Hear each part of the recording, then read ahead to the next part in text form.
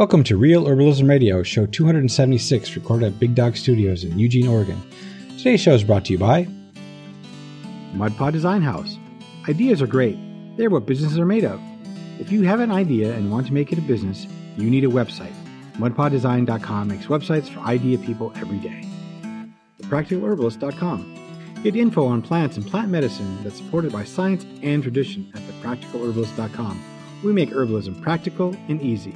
ThePracticalHerbalist.com. The idea of saving seed has the ring of romance and old-timey nostalgia about it. For many herbalists, it's a neat idea we may or may not implement, and when we do, we're often not super thoughtful at it. Today we're talking with Elise and Jeff Higley of Oshala Farm about the art of saving seed for healthy, bio-regionally adapted herbal success. Now here are your hosts. I'm Candace Hunter. I'm Patrick Hunter. And welcome to Real Herbalism Radio. Welcome back, Elise and Jeff. Thank you. So Thanks for having us back. Yeah, thank you. I'm really happy to see you here today. Well, we're happy to be here. So I was, as we were doing the intro, and I kept having this, and I can't remember where it came from. Maybe Candace will remember, but there was this comedy thing. It's like, no.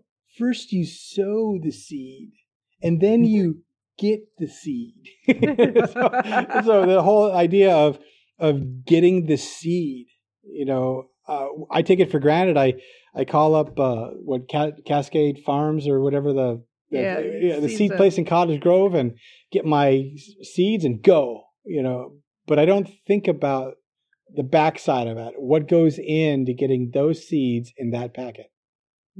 So we have the herbal experts with us today to tell us how to get the good seeds in that packet.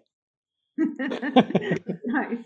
Yeah, I'll let Jeff. I mean, for us, it's a little different too because we're buying pounds of seed normally, right? Or saving pounds of seed. So that's a whole nother challenge in itself.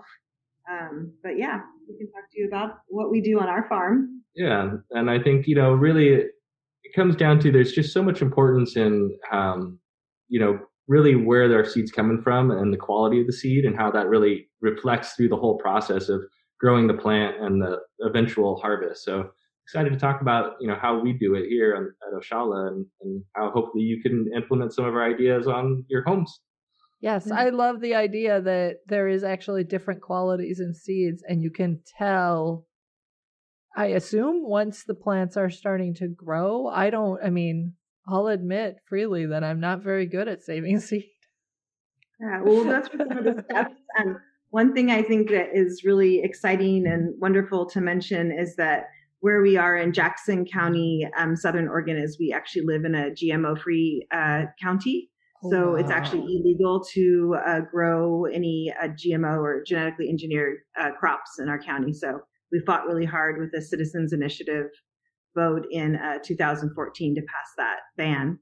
So we don't have to worry about that because that is one thing when you're saving your own seed, any kind of, wind pollination that you might not even know about. If there's GE farms around you and you're saving seed, that could be contaminate your own crop, which makes it federally illegal to save or sell your seed. Wow. So we don't have to worry about that part. So much of a challenge with herb crops, but we have a lot of small seed growers in Jackson and Josephine County in our region, and it was a big challenge for them, especially. And just to be able to own the seed that you save is really an important aspect for farmers. Right, that is huge. I didn't even realize that there were counties that have been able to ban GMOs at that level. That's amazing. Congratulations. Yeah, thanks. Yeah, it was quite a feat. Yeah, I don't think our county has that. Probably not. We tried. I think your county tried, but they when Jackson and Josephine County put the initiative on for vote that year, the state of Oregon took away the rights for all local levels to vote on seed issues. Oh my gosh. Yeah. Oh, I just felt my blood pressure rise. No, that's what happens in money and politics, right? Yeah. So anyways, that'll be a whole nother show. That's a whole other show, right? And, for us, I think, and I think a lot of, home herbal gardeners could probably resonate is we're spending a lot of money in seed. Yeah. And we realized that a lot of the seed we were buying was coming from China or other places in the world that weren't necessarily the same climate or environment that we were growing it in. Right. And we were having a lot of challenges getting crops to even yield for us based on the seed that was available.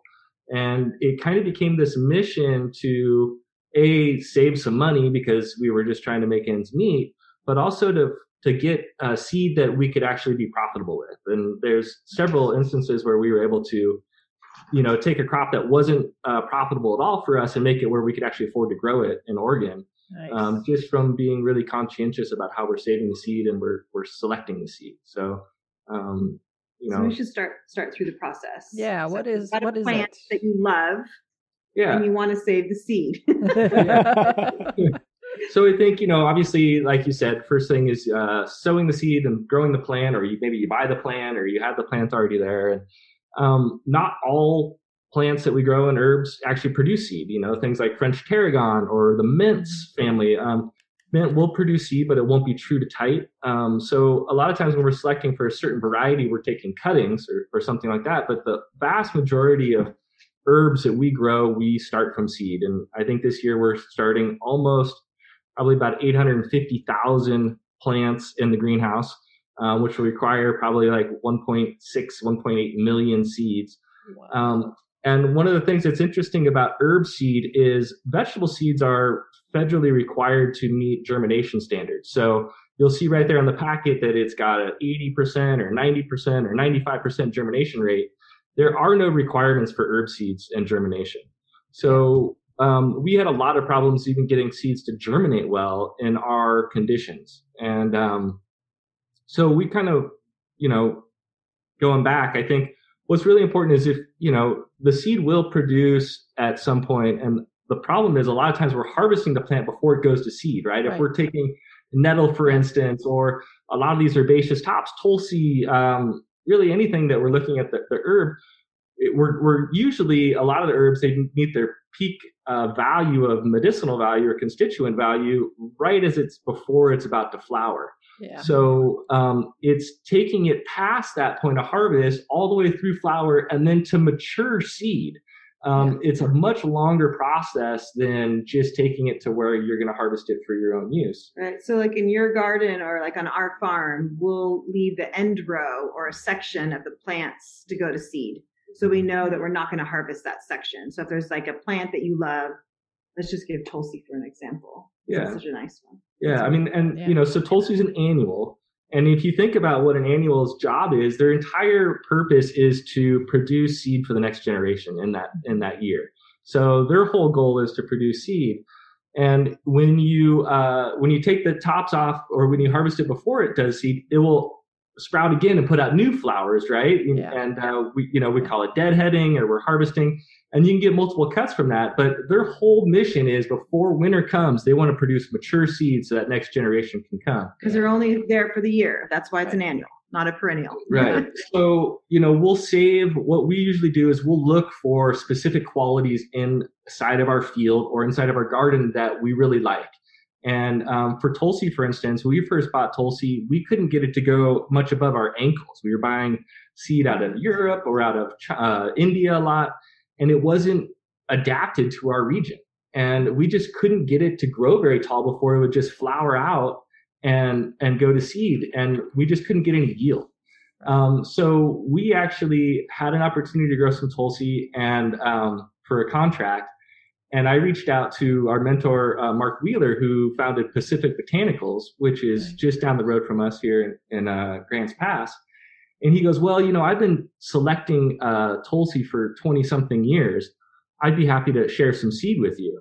Uh-huh. And we literally planted in the same field the seed that we were buying commercially and then the seed that we received from Mark. And Mark's went knee-high before it went into flower. And all of a sudden it was like, oh man, this is something that we could actually do. And it took, like in this case, decades of him choosing plants that would flower later in the season to be able to get a higher yielding crop. And, because we have some warm summers in Southern Oregon, right? Right. Yeah. It gets hot and it just blows out. So, it's just really, that's when it really like dawned on us like, wow, okay, bioregionally adapted seed that's being specifically harvested for, a specific purpose can change the entire game and take a crop that we couldn't grow, and all of a sudden now we can grow it. Well, you could grow it, but you just couldn't harvest it and sell it at a price that you weren't losing money. Right. Yeah. For your own garden, it might work, right? But if you're doing that, and you want to get a big enough yield, it wouldn't have made sense. It didn't make sense. Yeah. Well, I mean, that's how we've come to have a lot of the vegetables we are used to eating today. Like corn didn't start off with these giant ears of sweet yellow corn. It was really tiny ears, and I don't think they were all that sweet. Right. I mean, right. For better or worse, we're at where we are with corn, for sure. Yeah.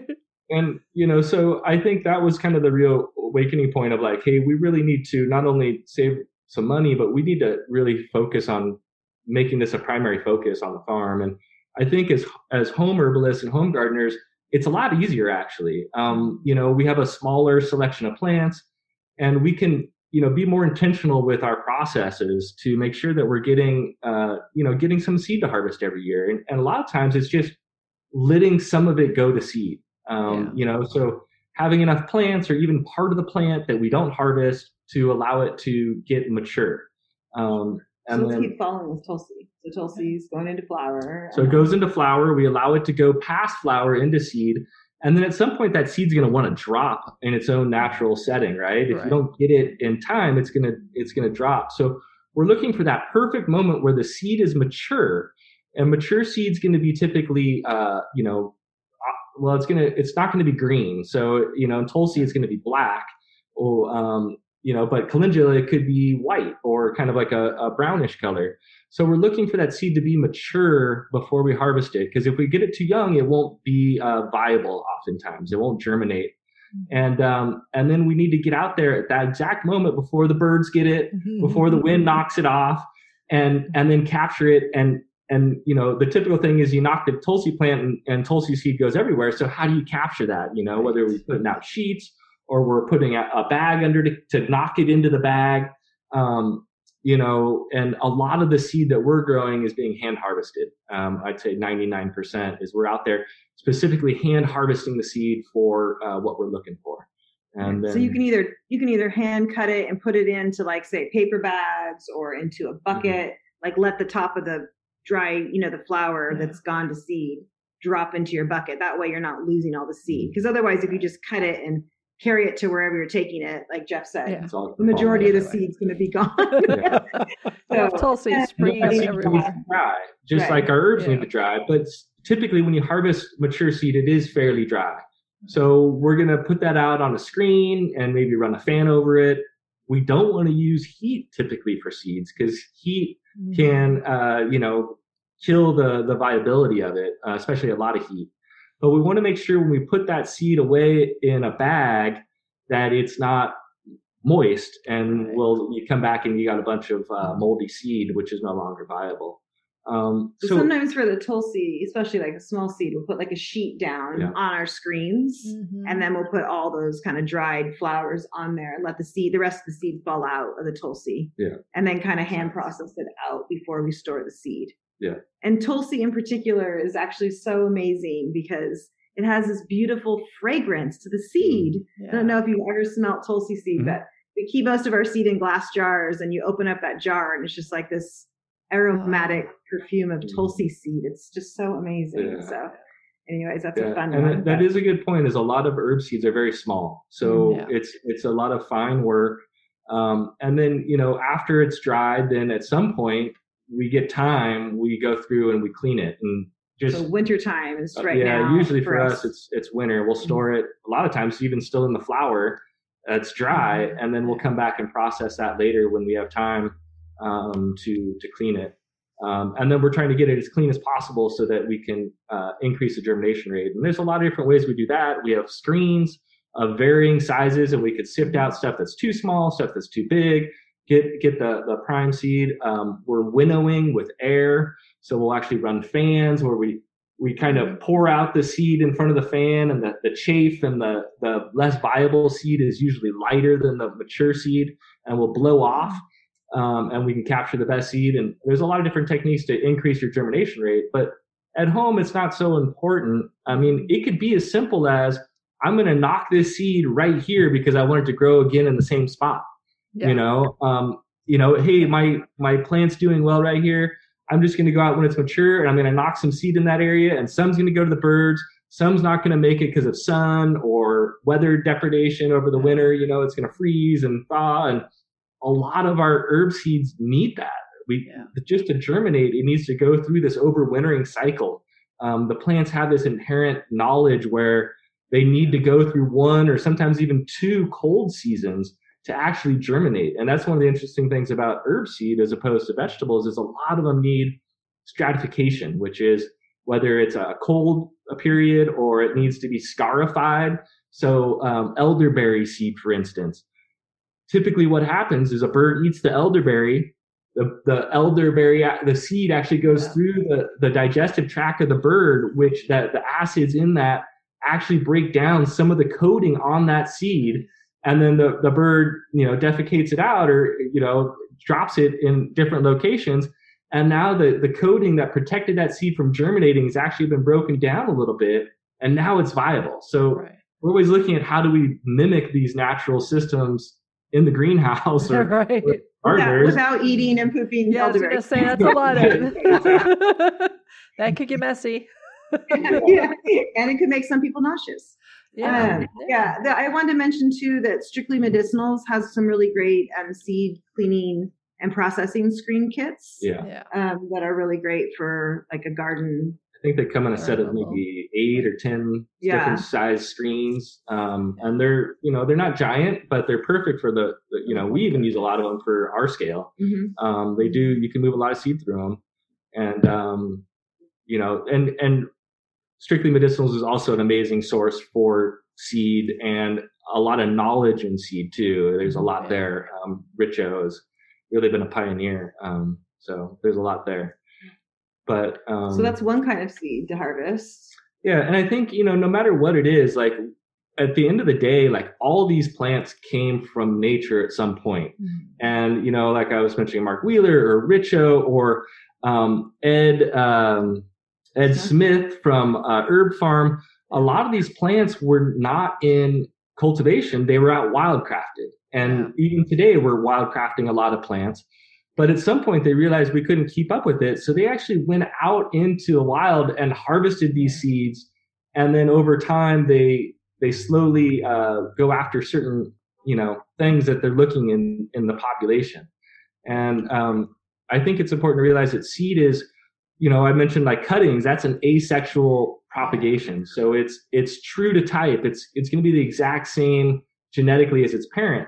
Where seed is a sexual form of propagation. So we're taking male and female plants parts, and sometimes it's on the same plant. They both have male and female flowers or whatever, and then those combine to create seed. And just like you and me, we could have brothers and sisters and everything else that came from the exact same parents, and each seed is genetically diverse from the other. So when you plant out 1,000 seeds from the same parent, they're all going to be slightly different. Yeah. And then you're going to see, especially when you get a large stand of a plant, you're going to see a lot of genetic diversity out there. And then that's where seed selection comes into play. I have a new bookmark for you to add to your browser, therealherbmarket.com. This is your new go-to for all your herbal products. It's your one-stop shop. You can peruse the many stores from verified herbalists from around the country, allowing you to shop locally if you prefer, or to get an herbal from an herbalist that specializes in products you do not have access to. Visit therealherbmarket.com to shop for your next salve, tincture, or tea. Then make sure to bookmark it and come back. See them again at therealherbmarket.com. And so how do you guys select, or how do you recommend, or what's a good way to select? Okay. Before you go there, I've got questions. I got questions. There's a whole slew of people that got questions. So let's begin. He's got a list. So the first thing, can you take a plant that wasn't bio-regionally adapted and then over a course of time adapt it to your area? Yeah. Yes. Yeah, that's the idea, right? Because most of us don't have seed that is grown in our area. you're fortunate enough to have some seed companies in your area, but not all of us are. Right. We are too. But yeah, so the idea is you get a seed and you start to grow it out in your garden, in your space that you're going to, and you're saving that seed. And each year you're saving the strongest, healthiest plants, of that group. And that's kind of right. And the one that does best for you. And I think Right. we've seen it in examples like Echinacea angustifolia, for instance. Very hard seed to germinate typically. It requires a double cold stratification. We've over time been able to, at first we had no success at it all. And now we've been able to save the seeds that worked with our system, as it didn't work that well, but the ones that were successful, we saved the seed from those plants. And then we slowly we're getting better and better germination rate off of those plants, because the ones that survived off of our style, they're producing usually offspring that will have a higher propensity to work with that same thing. Right. So, For us too, we're working with white sage. And so we're saving the seed that does well with the winter, right? Mm-hmm. So we're like, these plants survived over the winter in Southern Oregon. Let's save the seed from those and keep growing those. So, let's not get too far in the weeds. Time. It does take time. So it's not something that happens in one season. It takes years. It takes years. And, like the example from the Tulsi, it was decades. But really, within 3 to 5 years, you're going to see a major difference in the plant quality from the seeds you're saving there at your home. So that's really cool. At your farm. Mm-hmm. So how do I identify seeds for their maturity overall? I mean, how do you know when they're mature? I know you gave the example of Tulsi, but I'm very unscientific about it. It's like, there's a flower pod. The plant is drying out. It's the fall. There must be seed time. So how do you select that maturity?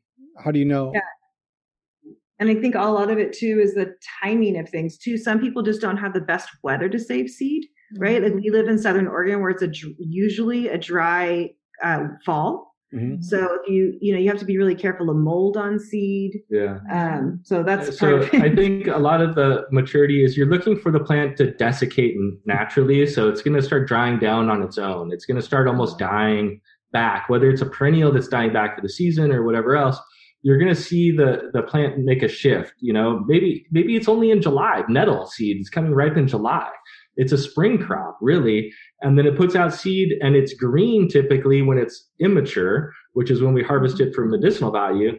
But then you'll start to see the calyx or the casing around the seed will start to dry out and soften.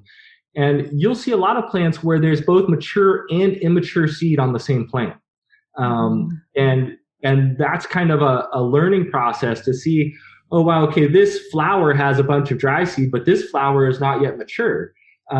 So, it takes time, but really you're looking for that drying quality. And usually the color is going to change from a green to whether it's a brown or a black or even a tan color. But you're going to see it change from that kind of vibrant green lifelike color to something that looks, not to say dead, but it's more desiccated and more finished, for lack of a better term. Yeah, it's on that part of its life cycle, the ending part. A couple more. Yeah. So would you say, does seed size equate to viability in that plant? Not always. It's a lot of times it's about weight within the size. So sometimes you'll have a bunch of seed that's the same size, but the mature seed will be heavier, actually, because it's got more material inside that space. And sometimes it's the opposite of what you think. Like calendula, for instance, we found that the biggest flowers actually have the smallest seeds for whatever reason, and some of the smaller flower varieties have bigger seeds. So it's not always based on size, though sometimes it is. Okay. All right. Just like herbalism, it's like all of those, it's always this way except for that. Except for it's not.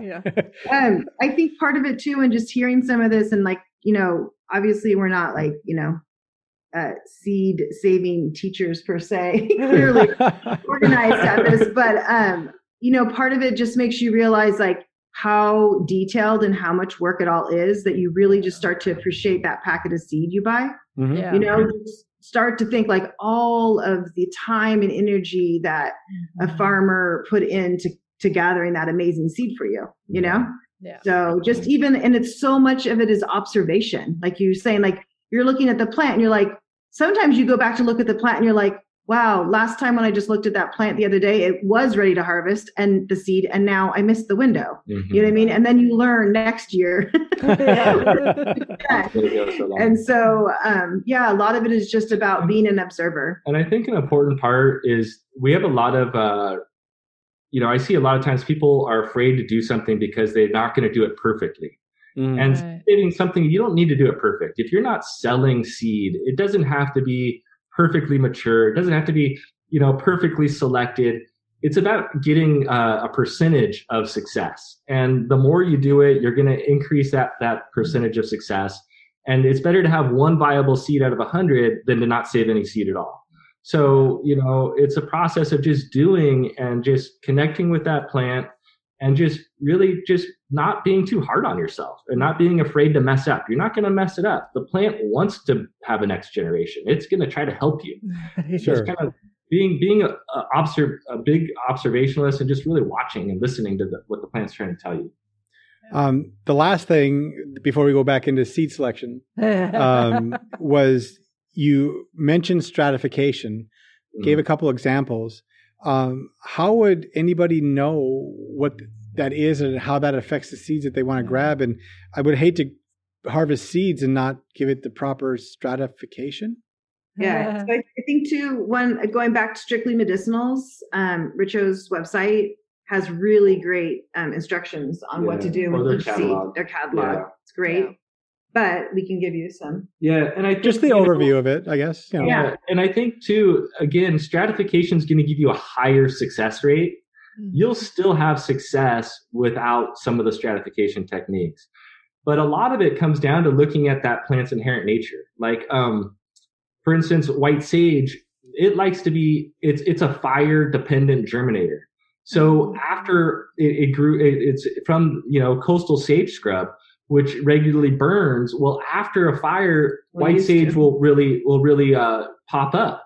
So the technique is to mimic its natural cycle. So, oftentimes, plants will need to overwinter. It naturally falls on the ground. If it germinated right away, it would die from winter, right? Winter's going to come in and kill that plant. So it's going to have a natural inhibitor that tells it, okay, I've been through a cold cycle now, and now it's warming back up. Now I can go out and do that. So again, a lot of it's observation. Definitely tap into the resources from Strictly Medicinals, or there's a lot of other sources online. He's got a great book too. Yeah. And, if you're looking for a specific thing, but again, it's about increasing your germination percentage. You're still going to have some success if you don't do it. But on certain plants, it's going to increase your ability to get more plants out of the seed. So I'm going to ask the really, really beginner question. Can you define stratification? What exactly is that? Yeah. I'm not going to give a perfect definition. I could probably look it up. But basically, to stratify is to, I'd say the best way is you're mimicking natural systems to trick the seed into germinating, trick the seed into thinking it's done something, whether that is overwintering or getting set on fire or going through a bird's stomach. You're going to create a mock system. And the big three are cold stratification. So you're going to put it in the fridge and take it back out. There's heat stratification or fire stratification, which isn't as necessary because they'll still germinate. And then the last one is scarification, which is kind of, we're just really rubbing it between really fine sandpaper to mimic that digestive process. And those are usually things that breaks are down eaten. the outer shell. Yeah, they're normally eaten by some animal for them to actually germinate. So by stratifying, you're kind of mimicking the natural cycle of the seed in its perfect environment. And I don't even know if natural is more optimal, right? Sure. So yeah, optimal. So, Makes sense. like you Yeah. said, it could germinate no matter what, but optimally it would like that environment to Yeah. So happen. for the fire one, you could theoretically make a small fire and actually put the dried plant parts that have the seed, like the dried flower, in there, but probably not let it burn excessively hot or very long, I would suppose. Well, what you could do is you could even seed into, like, don't put it in plastic, but you could put like a wood tray or some sort of a clay pot, and you put your seeds in, and then you could tear up a little piece of paper and set that paper on fire on top of it. And that alone would be enough. That'll give it enough. So it's like heating it, but it's like heating it not necessarily on the stove. Too much. And even like the cold stratification, it doesn't, you don't want to freeze it. It's a fine line. You don't put it in the freezer. Refrigerator's enough. It's got to get down, below 40 or something. So it's one of those weird dynamics. It's like, how does this seed have the internal knowledge that it needs to go through a winter, or some of them even 2 or 3 winters? So you're doing fascinating though. Like, how do you have this genetic knowledge inside this little tiny seed to know that it's gone through a winter and now it's spring and it's ready to go? So it's like, instead of actually putting it out there in the fall and then hoping it pops up, we're going to put it in the refrigerator for 30 days or 45 days and then pull it back out into 70-degree greenhouse, and bam, it just thinks it had a winter. I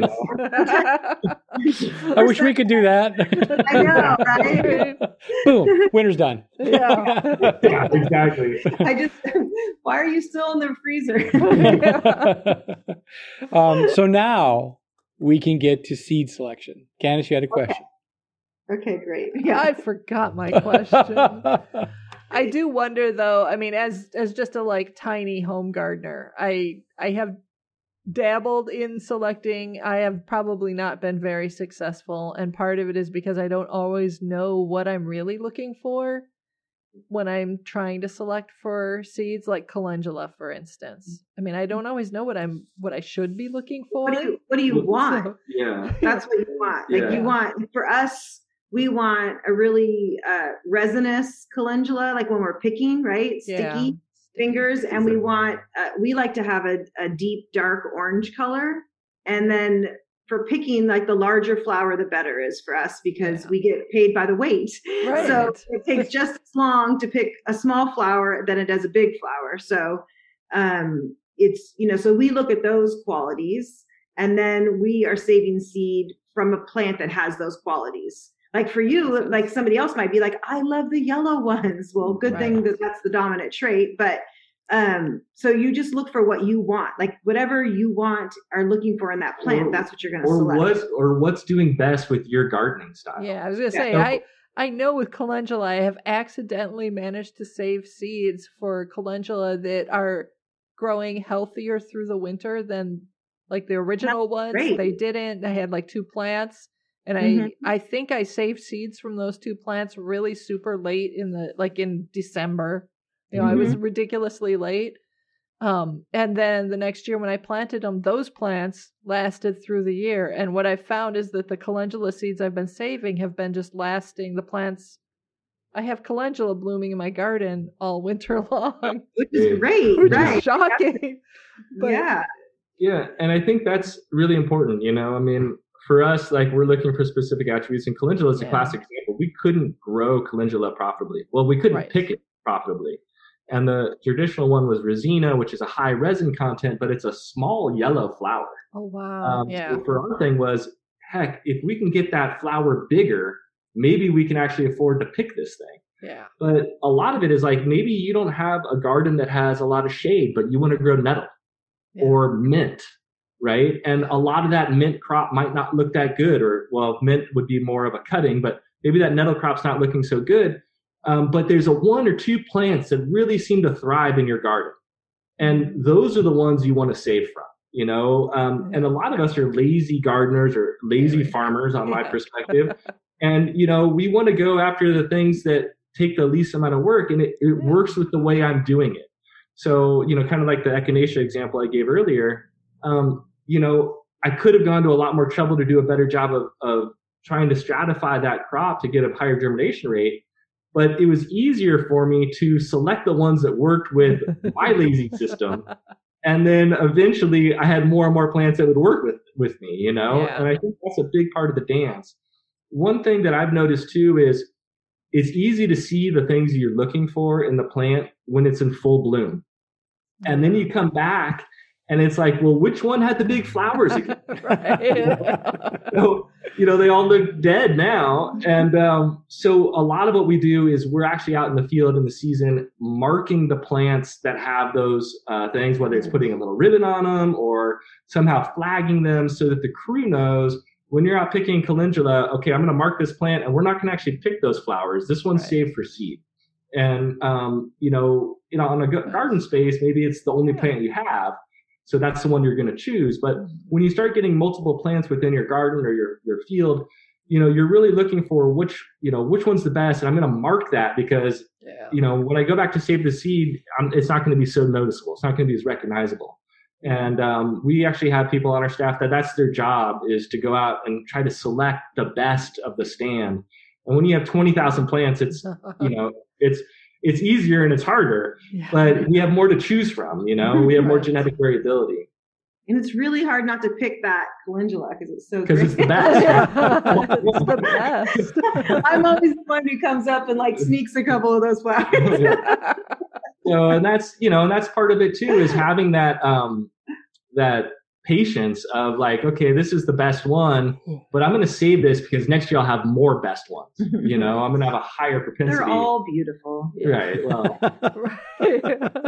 and maybe it's a certain fragrance or a certain taste, or there's a lot of factors in herbs, the amount of bitters, or like you said, Candace, the one that blooms all winter. That's such an amazing trait to have for any flower. So or it's the one that I was wondering how you did that. Yeah, it was accidental, but that's good work. Not really.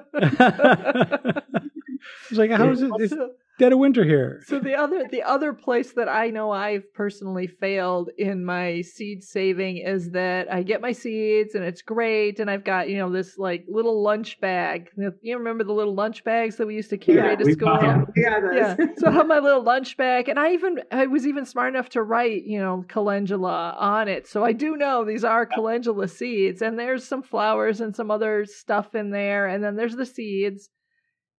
And then I don't mark anything else about it.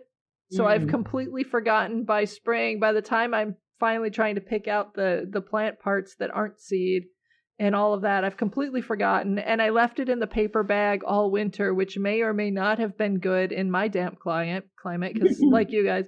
So I know that that's an area where I have failed, in that I probably am not saving these seeds really well once I've picked them. How do you do better?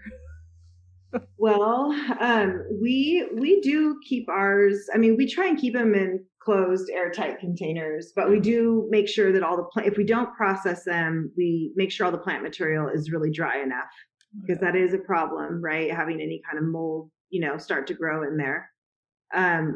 We always have the botanical name and the common name and the year and the location. So even if you think oh, I know this is from my garden, you still put the name on there, because you never know, Aunt Susie gave you this calendula and you forgot to mark it or whatever. So it's good to have that on there. And seeds are good, really can be good for years. So, a long time. And we've also gotten to where we mark on there specific traits we were saving for oftentimes. So calendula, for instance, we'll put on there big orange. Do you know what I mean? Or high resin, or whatever it is we are going after. And then we'll oftentimes plant those crops next to each other so they'll breed together to create certain additional offspring, So we're going to put the big orange ones next to the ones that are really resinous and hope to get a big orange resinous one. Nice. So that's some of the advanced techniques. But, you can never leave too many notes for yourself, because, my brain, I can't remember 10 minutes from now. That's what happened last fall. And the more people you have in your garden or your farm, it just gets really impossible to remember what happened. So, we have a tendency as herbalists to forget to label things. Oh, yeah. We realize how labeling is, right? When we don't do it. You think, I'll remember this. And then you get back and you're like, wow, okay.